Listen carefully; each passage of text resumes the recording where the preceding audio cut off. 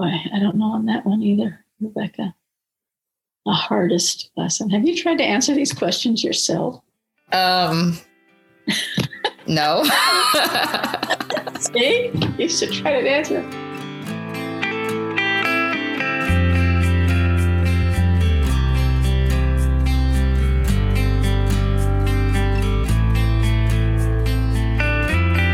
Welcome to Life is for the Living, a podcast where we talk to people in their late 60s and older about their lives, lessons they have learned, and any advice they might have.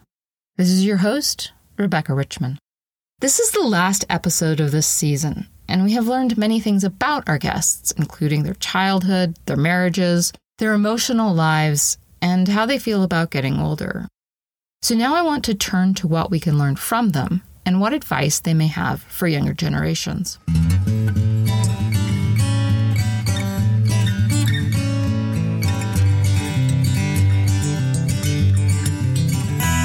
I start by asking my guests the lessons they have learned or not learned throughout their lives. You know, there are these lessons in life where you keep going, oh, not again. Okay, here's one, because every so often I'll do this thing with people, and you might have found this, that sometimes the same type of personality will come back into your life. You know, it'll be a different person, but it's the same personality and you have the same struggle. Well, I'll have a tendency at times to argue with people about their perception of reality. And I don't know if you're familiar with the story of the blind men and the elephants, and the different blind men are feeling the elephant and trying to describe what they feel. You know, and one of them feels the trunk and it says it's like a rope, and somebody else feels the leg and it's like a great big pillar, you know, and they're only seeing part. And there's one that, I think it's the way Pete Seeger tells it. There's one that pulls on the tail, and it says the heavens, it's like a rope, you pull on the heavens open up with waste. Well, sometimes when I get in one of these arguments with somebody about the way they're perceiving reality, and I think they're at the other end of the elephant, you know, that's the way I think about it, is you can't argue with somebody with their perception when their perception is that things are just absolutely horrible. And I'm trying to argue and to convince them otherwise. So I think that's one of the things that, at least I don't know if I've even learned it yet, that people have their own view of the world and you can't change the way they perceive the world. Hardest lesson I've learned, I guess, is that the things don't always go your way, but I pretty well knew that from the time I was young, because having a father I had, there was no way I could have learned anything else. Things don't go your way all the time, so you really learn that. I was not born with a silver spoon in my mouth, that's for damn sure. And that's a hard lesson. And so, that not that you should be born with a silver spoon in your mouth, but the lesson I learned early on is one I've had to some extent mitigate, is that I couldn't depend on anybody.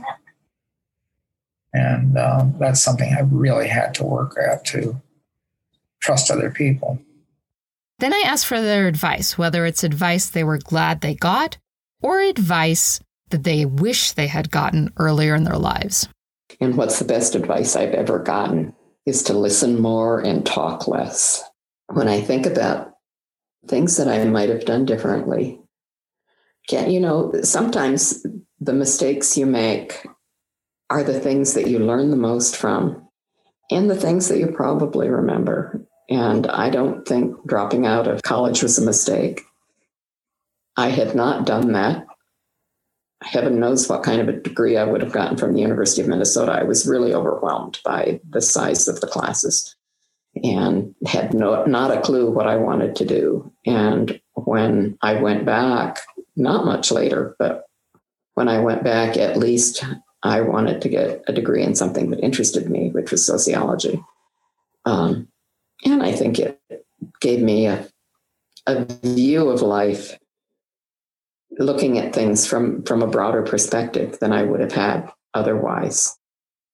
I don't know if it would if any advice helps. You know, you just have to experience things for yourself. But to not take things too seriously.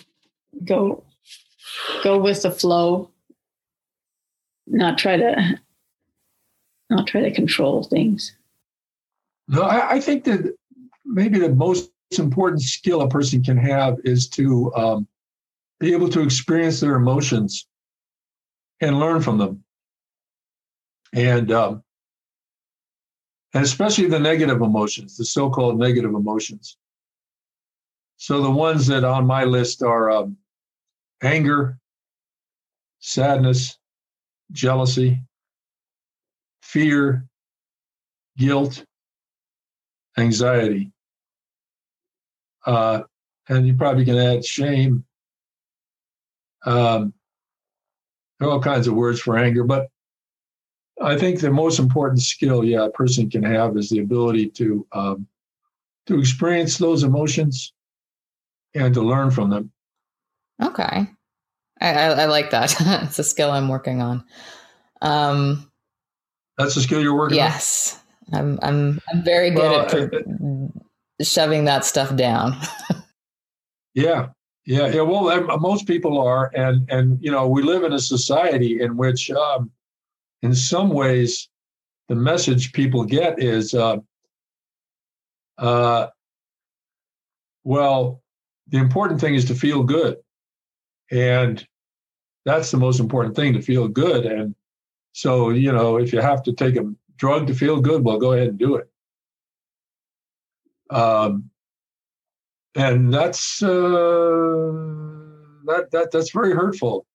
Given that these interviews occurred in the middle of a pandemic, I also asked my guests if they had any tips for surviving hard times. Talk to Tim. Okay. Live with Tim. He can survive hard times. Hard times. It's kind of interesting. So what are hard times? It's kind of a hard time when I split up with Jenny's dad and was single parenting and working full time. That was kind of hard. But if you have a little kid to hug, that always helps, and having people to hug and deal with, have some friends, have someone in California you can call, like you, right? Exactly. Get hugs. Let yourself cry. In these days of COVID, find someone to listen to and someone to listen to you. And you can do virtual hugs over this thing we're doing on Zoom. And that sort of helps. And we're going through hard times. And we've gone through hard times. As a matter of fact, as a human group, and I don't have to tell you this, we have survived tremendous hard times. So this is hard times. You're right. We've had worse times, and this is a hard time, and we'll get through it. I think the ultimate goal of anybody is to reach equanimity. That is, they realize they have to have some sympathy for other people suffering, I think, in order to have any wisdom. You can't just live for yourself. It's just, it's a barren existence if you do. And I think you have to get through these times as best you can by realizing that there's some things you have to do in order to keep yourself going, and you have to get away from whatever is happening at the time as best you can. Keep in mind that people back when didn't have the ability to do that. If you're in the middle of the Yalu flood or the Great Plague or 100-Year War, you were sort of stuck with whatever happened. But if you have the opportunity to do so, it's good to clear your mind and be both sympathetic to what's happening and understanding for what's happening and facing what's happening, but at the same time, keep some sort of semblance of sanity by having a place you can escape to. That doesn't mean you should escape everything, but just you need to have some time that allows you to reach a equilibrium.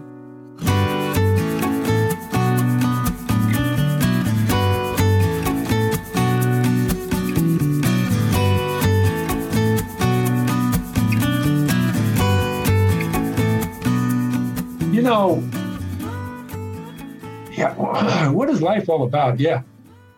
In a way, what life is about is to live it. People ask, well, what's the meaning of life? Well, the meaning of life is to live it. That's what it is. To live it. And if you said, if you asked me, well, how do you live your life? Well, what you do is you basically use your abilities. You express yourself.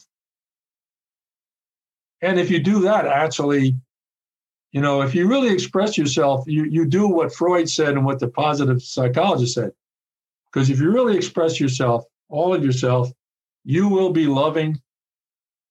You will be using your abilities, and you'll be enjoying life. And so it's kind of like, just use it. Use your abilities. Perform. Just use your ability. Yeah, that's the meaning of life. I was thinking life is for the living. I have a fantasy about my family sitting around the kitchen table the day after I die. I mean, the day after my funeral, and they're all sitting around there talking, and to say, well, he was kind of an interesting guy. He had an interesting life. He had an edge about him. I mean, there were some ways in which he was strange and could be acerbic and all that kind of shit. Hey, what's for lunch? What's for lunch? What's in the refrigerator? Right? Life is for the living.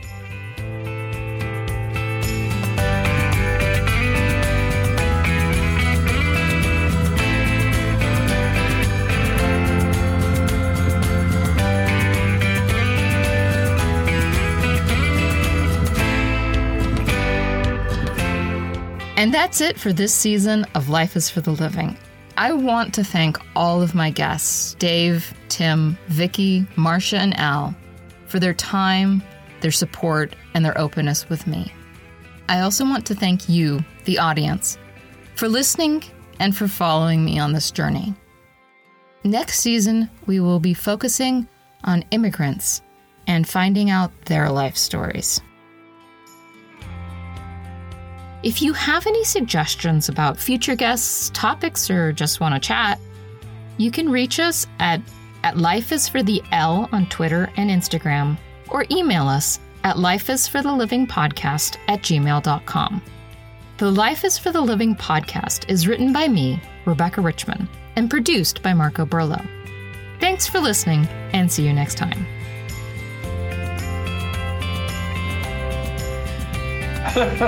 I'm going to go eat lunch. Yeah, it's time to live. Time to express my animal side.